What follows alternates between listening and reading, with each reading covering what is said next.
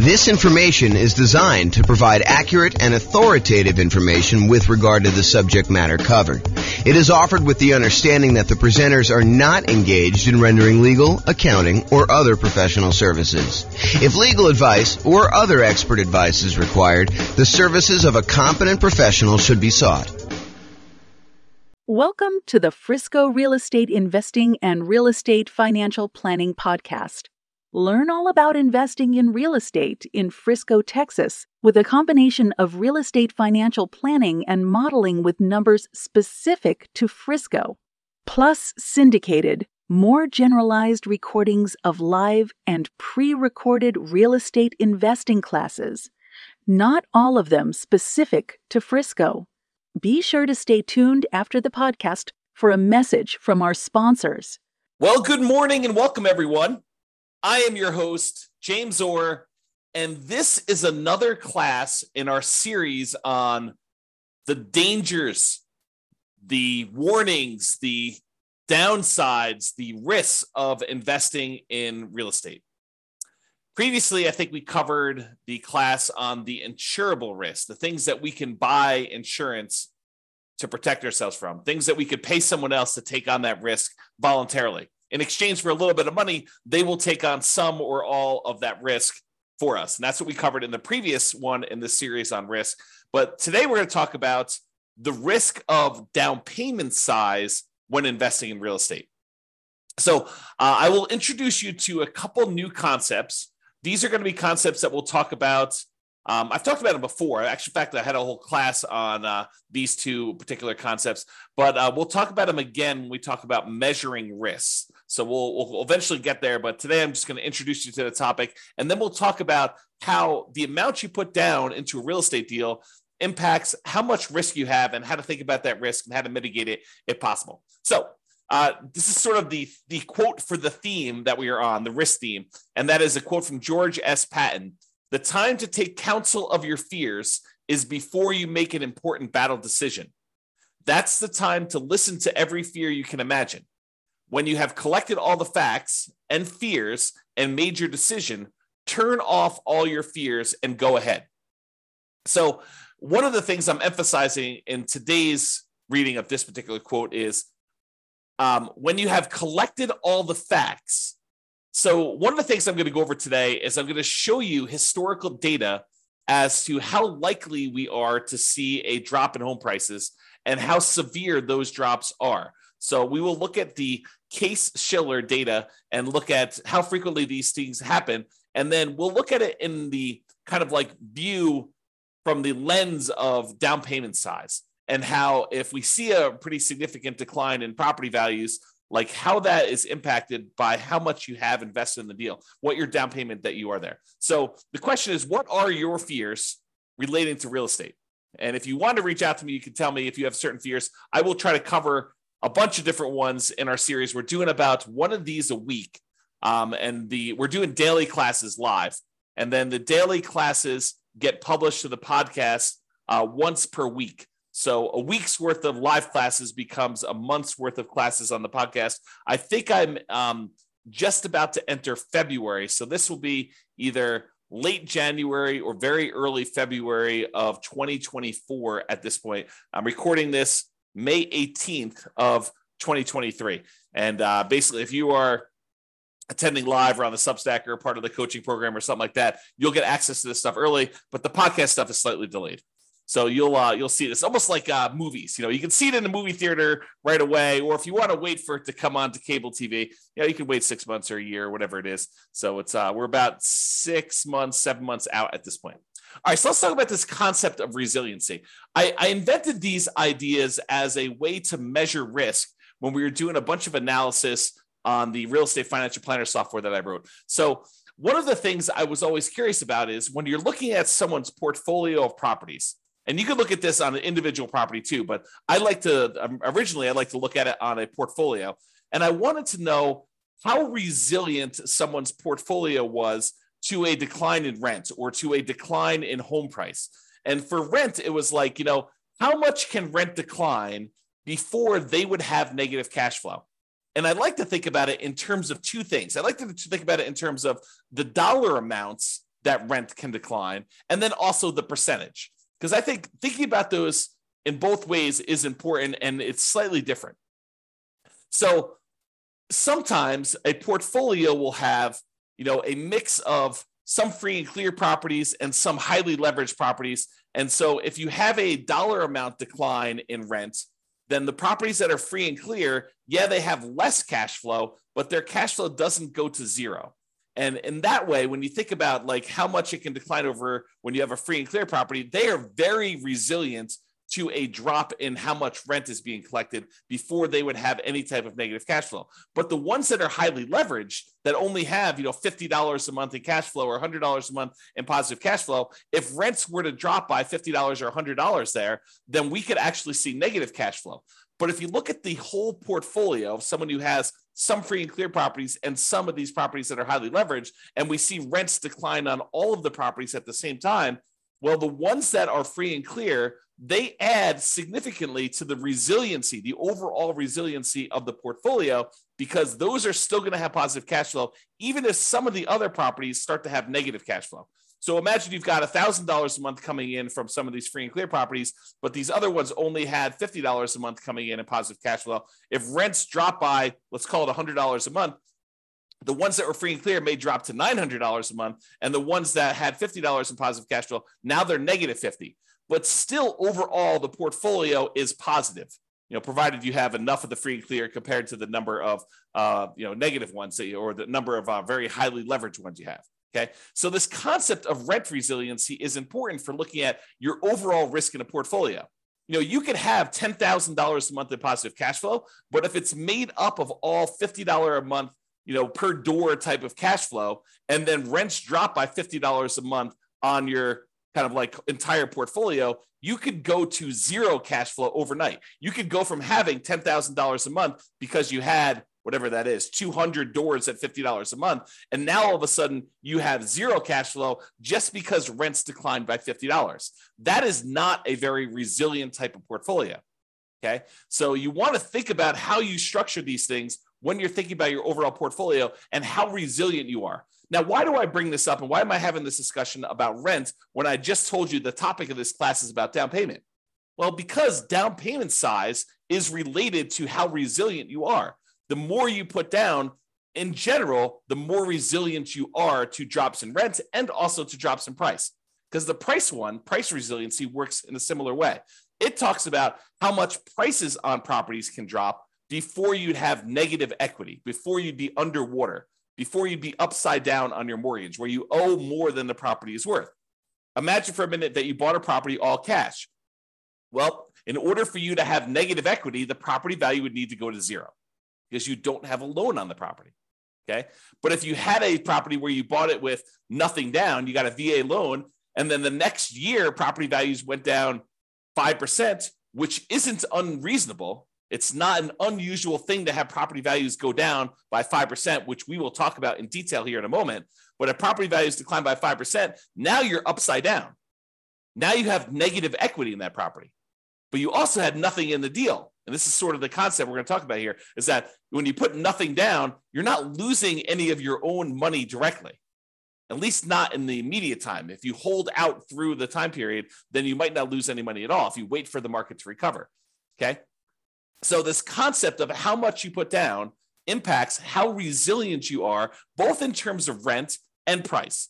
And rent is a little bit of a less direct one, but it is still related. It's still correlated. The more you put down, the more you have invested in the deal, the more resilient you are in general. To both rent resiliency, how far rents can drop before you have negative cash flow, and also the price resiliency.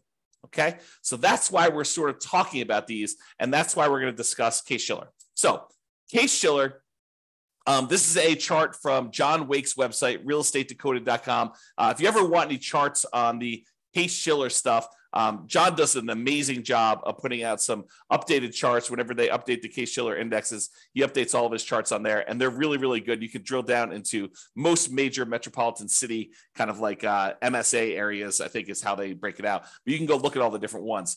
And basically, I just pulled one of, I don't know, 24 charts that he's got up here. And some of them are really, really, really good. Like I should do entire classes on some of the charts that he has. They're just that good. But this one basically shows you home price appreciation. And what home price appreciation will measure is what is the change in value over the previous 12 months of homes in the various markets. And I basically highlighted the entire USA. So we're using the entire United States, although you could go look at individual cities and see what I'm talking about here. And I'll make a comment on that in a second. But what it basically does, it shows you like, what is the change in value in home prices? When it's positive, we're thinking it's a positive appreciation or the property value went up. Okay. So all these numbers above this zero line are showing you where the market actually gained year over year, where the property values increased from the previous year on that. And the ones where it's below zero are the times when the property values actually went down in that marketplace. So they went from a year previously, they were higher than they were in that year. Now, just eyeballing this, I want you to understand that, there are lots of times when home prices went up, this is probably 8%, 9%, 7%, somewhere in there. And then there are times in 1991 where this is, slightly negative here, where property values had gone down and then they kind of went up for a while, and they stayed up for, I don't know, whatever that is, a decade or two. And then it kind of went down here and it's kind of really, really low. And we had this big negative dip here in the 2008, 2009 period. And it was still low, going into the 2011 period. And then it went back up above and we started seeing positive appreciation. And then over the last few years, we've seen pretty massive positive appreciation, like record-breaking ones, at least in this scale, going back to 1987. And then we're kind of down low again, where we're seeing very little appreciation, or in some markets, we're seeing the negatives. So all of these really faint lines in the background, those are individual cities. And you can see even when sometimes when the U.S. market is, doing okay appreciation-wise, 3% or so, sometimes we have some markets that are actually seeing negative appreciation or property values declining. And some markets suffered a lot worse than the overall U.S. market did. Like during this example decline during 2008, 2009, we saw values drop to 35% or so doing this. Okay, so markets do matter, and some markets here were up a lot, like over 50%. And you could see over this thing where just most recent time, 2021 to 2022, we had some markets pushing 30%. Kind of like appreciation rates there. The U.S. one, it looks like it's around 20% or so, but there were some markets that didn't go up quite as much. Not any that were negative during this time, but you could see that there's a wide range of these values. So what I want you to take away from this chart is, number one, it's a limited data set. This only goes back to 1987. And I actually, when I went to the source of the data, the source of Case-Shiller, and I'm going to show you 133 years worth of data for this here in a little bit, and I'll summarize a lot of it for you. But I want you to realize that home prices can go up and they can go down. And this is showing you the year over year appreciation rate. This can vary by city. And just like it can vary by city, it can vary by individual property. It is possible for your entire market to be going down, but the one property you bought because you bought in a very desirable, very high demand part of town could actually go up in value, even though your entire city is down, even though the entire United States is down. It's exceptional, but it can happen. I want you to realize that this can vary by city, it can vary by the individual property, and this can change in the future. Just because the historical data suggests that this is the range of values that we've seen in the past, it does not mean that that is what we will see in the future. It could be better, it could be worse, it could be different. I will say it's likely to be different. There's a saying, I think it's attributed to Mark Twain, but the history does not repeat itself, but it rhymes. And so I think that's the idea here, is that we look back at history to say, hey, what has been reasonable, right? I don't want to be using, negative 10% to positive 10% for appreciation rates when, the numbers are really negative 1,000% to positive 1,500%. You don't want to use something that is off by that magnitude. Even though it could happen, I think it's reasonable to say, look, I looked at 133 years of history based on this, and this is what it told me. So let's go ahead and start with those assumptions. Sure, we could have some extreme outliers where it's better or worse than what that is, but let's use that as kind of a baseline. Okay, So now what we're going to do is we're going to look back over 133 years worth of data to determine what's typical in the past. But before I do that, I just wanted to show you this really cool chart that they've got on the Yale.edu website for the Case-Shiller stuff.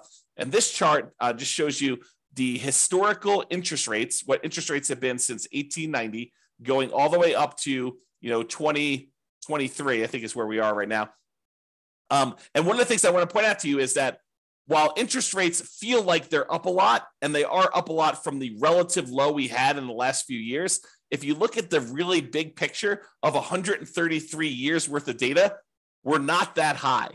And I think I showed this. I created this new tool that allowed you to put in what the current interest rate is. And I showed you using a meter of like how high we are using all of the historical data. And I think we were using like 7% or something like that for a class I taught. And like the interest rates were higher like 50% of the time. So this is not a relative high.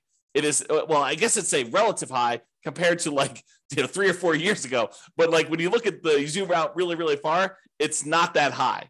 We're nowhere near what we were at all-time highs. Okay. So I just want to give you some perspective on that. But the interesting thing is this plots interest rates plus the population. So it shows you population growth over time. Plus it shows you the real building costs, what it costs to build properties. Kind of shows you that over time. And then it shows you real home prices as an index. And you can see how that has changed over the last 133 years. So I don't know if you're interested in this particular chart, you can go to the Yale website or pause the screen if you're watching the video and check out this particular chart. I find it pretty fascinating just to see a long-term historical perspective of all of these different things shown on the same chart at the same time. Okay. So what I did was this. I went back to the Case-Shiller website, the one on Yale, and I pulled down the raw data. And then I did some data manipulation in Excel, and I pulled out, because they have, to a certain point, they only had yearly data. And now for modern times, we have monthly data, or not exactly monthly. Maybe it is monthly, but it's more frequently than once a year. And so what I had to do is I had to pull out all the extra data, and I only did year-long increments. And what I'm showing you here is going all the way back to 1890, all the way through to today, 2023. And I show you what the change in value in home prices for the entire US was year over year. And so each one of these lines is a year. And you can see in 1891, because I basically measure 1890 to 1891, it was like almost negative 10% in property values. And then the next year it was up, and it was probably whatever this is, 2% or so. And then the year after that, it was up probably 4%. And then the year after that, it was up like 16%. But you could see the range of values. Now, this particular chart is not adjusted for inflation. So I forget which one is nominal, which is real, but this is the one that is not adjusted for inflation. So these are the non-inflation adjusted changes in value over time for the property. So you can see there's a whole bunch of lines that are positive where properties went up in value, where they appreciated, and there's a whole bunch of ones where they're negative, although there's a wide period here where there's not very many negative, and it's not very significant negatives if they are. Pre-1940, there's a bunch of negatives. After 1941 or so, and after, 1942, for a while, there's a little couple dips here, very small dips. And then 2008, 2009, 2010, 2012, just looking at it, eyeballing the data, those were exceptions to a very long period where property values were just up to the right. Okay. So you could kind of see that in this chart if you're doing that. And then we have this kind of like more recent time where we see a pretty significant appreciation. Now, I also took the average appreciation for this time period, the median appreciation for this time period, and the compounding annual growth rate for this time period. So the average of all of the appreciation rates, the year over year appreciation rates based on Case-Shiller data for the entire United States is 3.61% per year. So you'll notice when I do a lot of my analysis, all the modeling we do for the real estate financial planner software, I use 3% for my long-term appreciation rate on properties. Okay. The average was 3.61. The median was 3.33. So I think 3% is probably a little bit conservative. And then the compounding annual growth rate was 3.37. Okay. So another way to think about that is property values are growing at a compounding annual rate of 3.37% using the data for the last 133 years, going all the way back to 1890. And this is not inflation adjusted. Okay. Now you're like, but James, what about inflation? Certain times, if inflation was really, really high, then this really wasn't a 10% increase. It may have been only 2% greater than inflation. Well, I'm so glad you asked, because I also did the inflation adjusted version of this as well. And it shows you how much property values changed, also taking into account what inflation was in that year. So if property values went up 4%, but inflation that year was 3%, then this chart would show you 1%, or the difference, the amount over inflation that it was. Okay. And so you could see how the inflation adjusted numbers get modified. The average when we pull out inflation was 0.79%. So property values went up on average 0.79% per year over what inflation was. Is another way of saying that. Okay. And then the median was 0.07%. So property values on median, the middlemost value of all 133 years worth of data, was 0.07% above what inflation was. So when I tell you in another class or other classes where I talk about, property values going up, and I tell you, look, the data that I've looked at suggests that property values tend to keep pace with inflation, this is what I'm talking about. I'm looking at 133 years of historical data in the United States.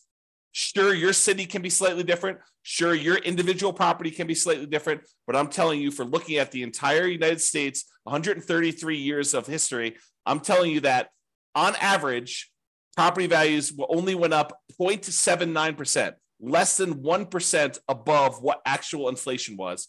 And on median, it only went up 0.07% above what the inflation rate was.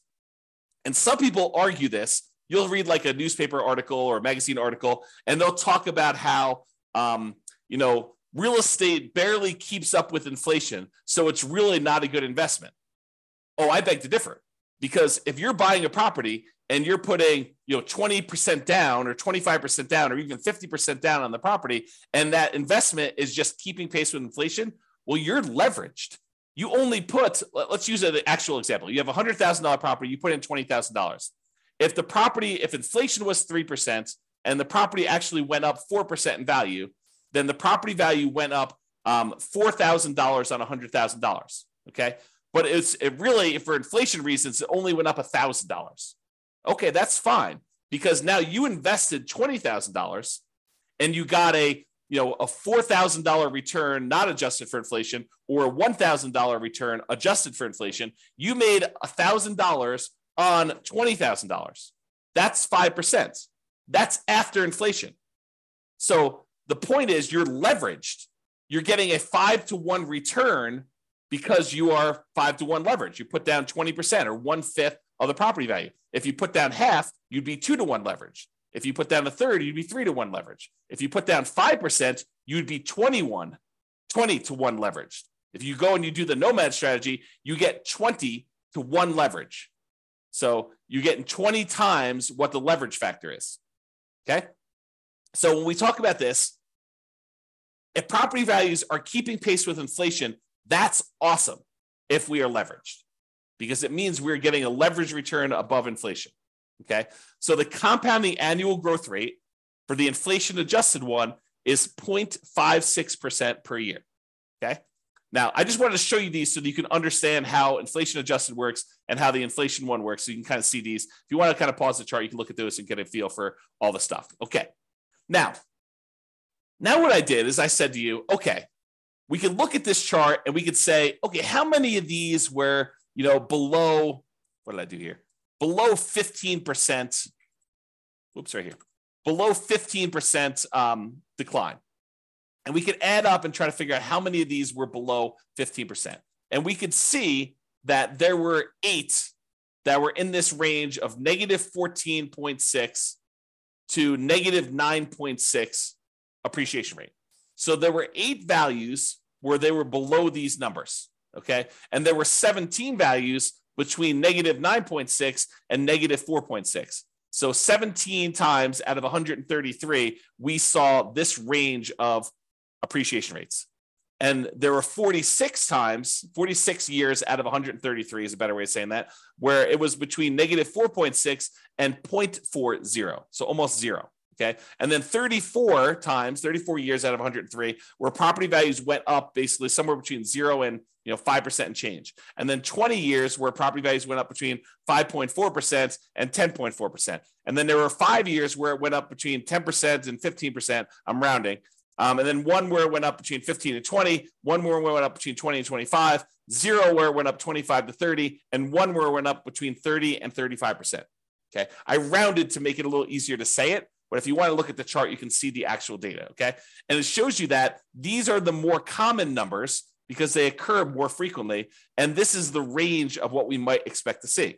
There's times when property values go down, and it happens, what I would say is relatively frequently. I mean, not like extremely rare, but 8 times out of 133, we saw a decline of this amount, and 17 times out of 133, we saw property values decline this amount, and 46 times we saw property values decline this amount. So we definitely have, when you add all these up, we definitely have a significant portion of time where property values have declined. And then we see all of these where property values have gone up. All right. I just summarized this a little bit better, and I'm showing you fewer buckets to make the lesson clear. So 66 times out of 133, property values declined. They were less than 0 as far as appreciation rate, not inflation adjusted. Okay. 37%, not percent, but 37 times out of 133, the property values went up somewhere between 0 and 5%. So 37 times out of 133, property values went up between 0 and 5%. And then 21 times out of 133, property values went up between 5 and 10% in a year. And then 9 times out of 133, it went up greater than 10%. So we could see just this feeling of what is happening. Now, why am I making a big deal out of this when we're talking about the amount of down payment?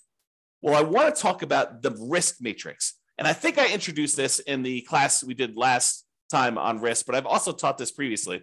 And what I want to show you is this idea of risk matrix. So the risk matrix is like in this case, a 3x3 square, although it's rectangular shape just because of the width.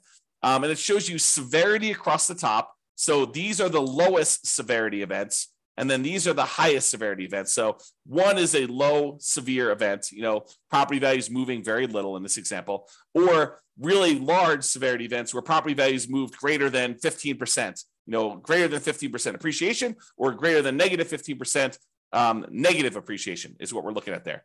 And then we have on the left-hand side, how likely is this to happen?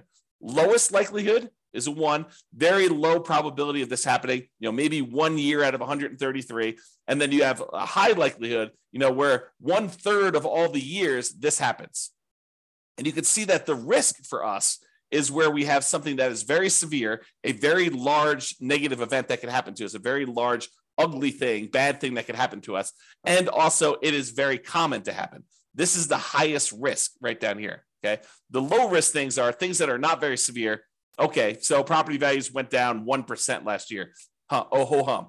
Big deal, right? And they're not very likely to happen. This happens once every, 100 years. Like that's not a real number, but I'm sort of making it up as an example. So you can see low severity and low likelihood as an example. All right, so this is the generic version of risk matrix and how it works. Now what I'm going to do is I'm going to plug in the actual data we saw from Case-Shiller data into a modified version of this risk matrix, which I'm calling the risk matrix for appreciation. And this shows you how frequently things happen and how big of a deal they are, what the severity is, okay? And I added an additional kind of like a section for severity just because I had enough data to break it out reasonably. And so instead of it being a 3x3 thing, now it's a three scale for likelihood and a 5 scale for severity. So severity 0 means that the property value went up, okay? Because that is not a bad thing that could happen to us. I basically said, okay, this is not a severe negative event. So I'm saying, look, these are increases in property values. So a severity of 0 for us in this particular discussion is property values actually went up and it wasn't a bad thing for us, okay? And so the likelihood, the lowest likelihood for us to actually see property values go up here, the lowest likelihood is we're likely to see a greater than 10% increase in property values. That happens 7.7% of the time. So 7.7% of the years had a property where property values went up year over year greater than 10%. Okay, so not very likely, only 7.7%, but the increase was positive. Okay, now the next likelihood is 15% of the time, property values went up between 5% and 10%. So we saw an increase of property values between 5% and 10%, 15% of the time. And then the most likely, again, with no severity, property values went up 0 to 5%, like a small increase in that sort of inflation range, 0 to 5%, 25.6% of the time. So about a quarter of the time, property values are increasing between 0 and 5%. Okay. About 15% of the time, they're increasing between 5 and 10%, and 7.7% of the time, they're increasing more than 10%. So if you're thinking to yourself, look, I'm modeling my properties, I'm doing my deal analysis, and I want to use 10% for my property appreciation. You're basically saying, hey, based on 7.7% of the historical data, property values went up greater than 10%. But you think it's a good idea to use that number for your modeling, especially modeling out over a very long number of years. Probably not a good idea. If you want to go and you want to use a reasonable number, I'm using this sort of like 0 to 5% number where 1/4 of the time, so I usually use 3%, 1/4 of the time, the property values are likely to do that. Now, are there times when they decline? Yes. I'm so glad you asked. So as far as severity goes, there's a small decline, which we'll call 0 to 5% decline in value. There's a medium decline, which we'll call 5 to 10% decline in value. And then a large decline, which is 10 to 15%, and then catastrophic, greater than 15% decline. Okay. So for a small decline, 0 to 5% drop in property values, that happens 34.6% of the time. So 34.6% of the time, we are likely to see a property actually drop a little bit in value. So 1/3 of the years, historically, and it doesn't all happen in a row, as you've seen, but sometimes we get into these trends where it happens right back to back to back to back, and then we see a period of prosperity where property values are going up for a long period of time. But we've seen a 0 to 5% decline in property values 34.6% of the time. Okay. Now, if we add all these up, 25.6, 15, that's like 40. This is 40 plus 7. We'll call 40 plus 8. So 48% of the time, property values are going up. 34.6% of the time, property values are dropping between 0 and 5. Okay.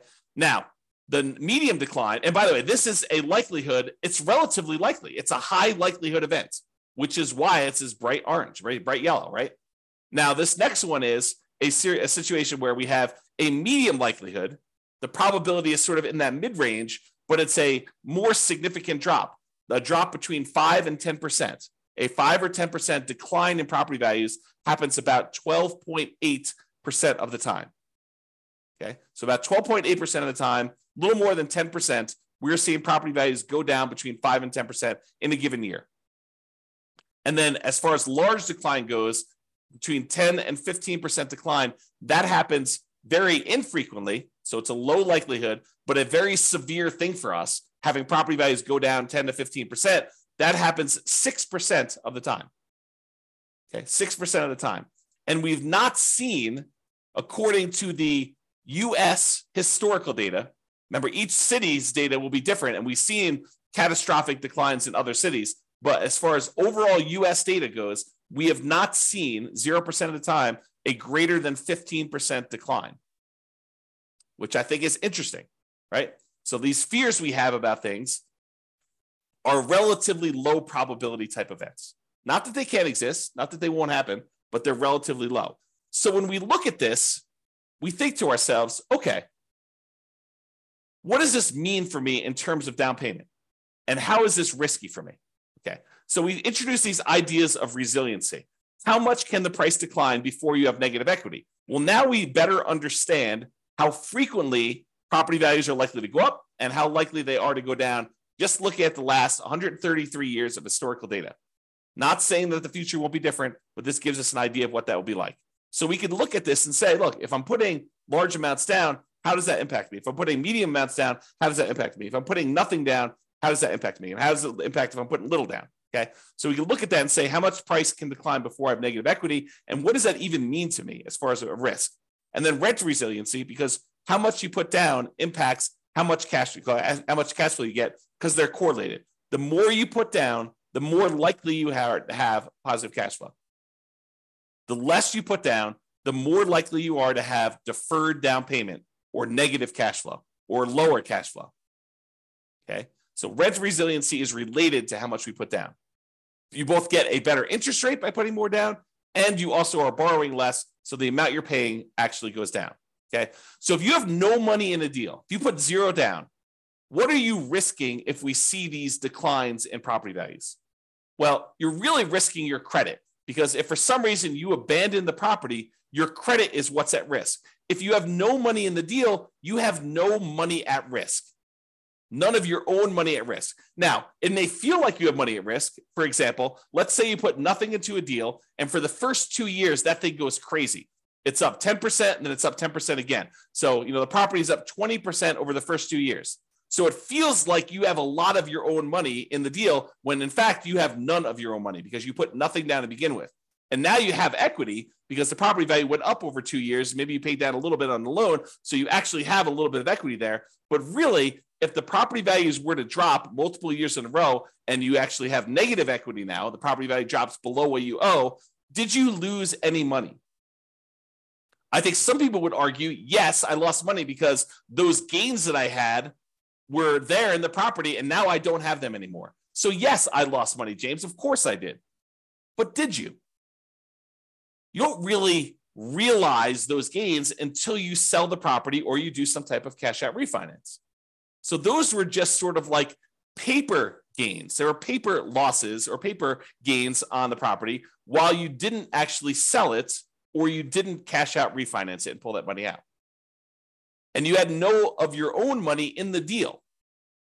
Now, if you abandon the property, let's say property values, they drop in half. So you're up 20%, now they're dropped in half. So now you're whatever that is, negative 40% down or something like that, right? So you're down 40% from where you were originally. And now you're like, I'm upside down in this property. It's hemorrhaging cash flow. I can't get it rented. It's almost not worth doing. I could go buy a property next door for, the half of, almost half of what I was buying the other properties for. Maybe I should just jettison this and leave. Well, what are you risking? You're risking your credit. Because if you had a loan on that property and it was tied to your credit report, you're risking that. And then you got to value, what is your credit worth? What is it worth to have a foreclosure and or bankruptcy on your credit? It limits what you could do for whatever it is, 5 years, 7 years, and doing certain things. Your ability to get certain loans comes back relatively quickly. FHA, I think you could do that. Don't quote me on this, but from memory, I think it's like 3 years or something. You can get an FHA loan. Maybe it's even 2. Go check with your lender if you've got questions about that. I don't remember what it was, but you could go get loans after this happens.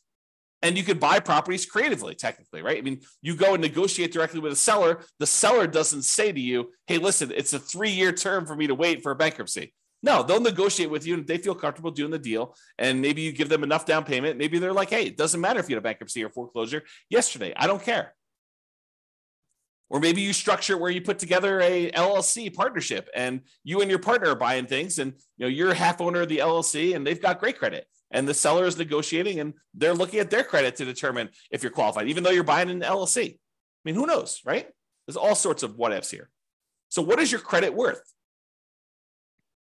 I think credit's important. It's a great tool for being able to get deals done and for getting great rates and lower PMI and all those other factors that go into things. There's rewards for having good credit, but you got to measure what that is in terms of the risk you have when you're thinking about putting nothing down or little down in the deal. Okay. Now, by putting little or nothing down in the deal, you're much more likely to have negative cash flow in this case, which means your ability to hold onto the property is limited to your ability to continue to feed the property. If you have negative cash flow, that means that you need to come up with money outside of the deal in order to continue to fund the deal. You got a great job, you got great income, you got great, reserves that are protected. You're not at risk of losing those. Then maybe you're not that worried about that because you have great holding power. Now you're buying a single rental property. You've got negative $200 a month cash flow, but you have $1 million in CDs. Do you feel comfortable there? Probably. Even with drops in prices and drops in rents, regardless of you putting nothing down in the deal and having negative cash flow in that case. Okay. Now you have negative $800 a month cash flow and you've got $5,000 in savings. Very different story. Very, very, very different story. Okay. And then measures of debt.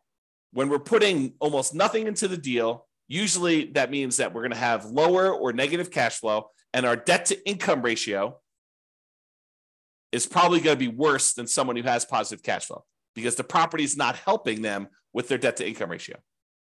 Right? Debt to income is going to be lower. Their debt to net worth, how much debt they have compared to their net worth, because they have no equity in this property, put nothing into the deal, their debt to net worth is going to be lower. So it's going to be more risky if we were to measure risk with debt to net worth. Debt to liquidity, they have really high debt. Maybe they have more liquidity because they didn't put anything more in the deal, but a lot of times they're putting nothing down because that is all they have to put down. Okay, so debt to liquidity may be impacted. And it may be impacted both ways. That's one that I could see you making a case. Look, I would rather keep $100,000 in reserves and put nothing into the deal rather than put $100,000 down, buy a property that, with 25% down, but not have any reserves. That would actually improve. That would be a choice to improve your debt to liquidity. Yes, you have really high debt, but you have really good liquidity, $100,000 versus you have no liquidity because all you've got is tied up in equity in properties, which would help with your debt to net worth, but it wouldn't help with your debt to liquidity. Okay. And then months of reserves. How many months of reserves do you have sitting on the sideline such that you have holding power and can handle things that come up? Can you handle repairs and vacancies and capital expenses and, time to do marketing for your properties? Months of reserves is kind of like almost like a special ability, a superpower that allows you to kind of like hold through a lot of these different things. Okay. So when you have no money in the deal, zero down, and property values can decrease, as we just showed, how risky are you and what are your risks associated with that? That's what we just covered. Now let's go to the other extreme because everything else is going to be in the middle. The other extreme is you buy a property for all cash. You put 100% down. Well, if property values decline and you put 100% down, you are much less likely to have any credit issues because you don't have a loan, right? No loan means you don't have any credit issues. There's nothing for you to be foreclosed on except for taxes on a property if you choose not to pay property taxes or HOA, right? But you're probably not going to have any credit issues based on that, provided you're paying all your bills. There is no immediate loss of money. You buy a property and the property value goes down and you bought it for all cash. Did you lose money? On paper. But you did not necessarily lose any of your money because if you wait 5, 10, 15 years and we look at this historical stuff, it shows that it's likely to come back. When we looked at the compounding annual growth rate numbers for this, even with the one adjusted for inflation, it's still positive. So property values are historically, over the last 133 years, they're likely to come back. It may take time. And if you think about it in the short term, you lose interim equity in the property. And if you have to sell for some reason, if you're forced to sell, or is your plan to sell, or you do sell just because you get scared and don't want to continue on, then you will have a real loss then. You will realize that loss if you sell. However, when you put 100% down, you are much less likely to have negative cash flow. And you're much more likely to have better, improved holding power. Because the more you put down, the more likely you are to have positive cash flow, even if you have to drop rent in order to get a property occupied. Now, as far as other measures of debt, your debt to income, that is likely to improve because the amount of income you're getting on a property and the fact that you have no debt on it probably help your ratios. From a debt to net worth perspective, you again have no debt on the property and your net worth is also higher because you have this money tied up in the property. So that gets improved. As far as debt to liquidity, not so much. You're giving up liquidity, but you don't have any additional debt. But the liquidity number is also lower. So any of your other debt is weighted heavier because you have lower liquidity. You took $400,000 you had sitting on the sideline in liquid cash, and now you tie that up in equity in a property, means you now have $400,000 that you do not get to include in your denominator when you're calculating your debt, the total amount of money you have in debt, compared to how much liquidity you have or how much liquid cash you have. That hurts. And as far as months of reserves go, by taking a lot of money and putting it down, you tend to have less months of reserves. Although it does help you that the amount you need in reserves on a free and clear property is much lower than the amount you need in reserves on a property that has debt. If you have a mortgage payment of $2,000 a month and you want 6 months of reserves, you need your taxes, your insurance, maintenance, all the property management, all the stuff you need on the particular property, plus $2,000 a month times 6 for the mortgage payment. When you no longer have the mortgage payments, that goes away as part of a reserve requirement because you don't need to have the $2,000 a month in reserves because you don't have a mortgage payment that reserves on. So it lowers how much you need to have in reserves for that particular property. Okay. Now, I covered the two extremes, nothing down and 100% down, and realized that they eventually merge together, right? There's a gradation between the two. So it goes everything in between 0% down to 100% down. You decide to put 5% down, you're closer to that no money in the deal situation. You decide to put 75% down and borrow 25% to buy the property, you're much closer to that 100% down. Okay? So in conclusion, life has risk. When you choose to invest in real estate, you are choosing to accept additional risks.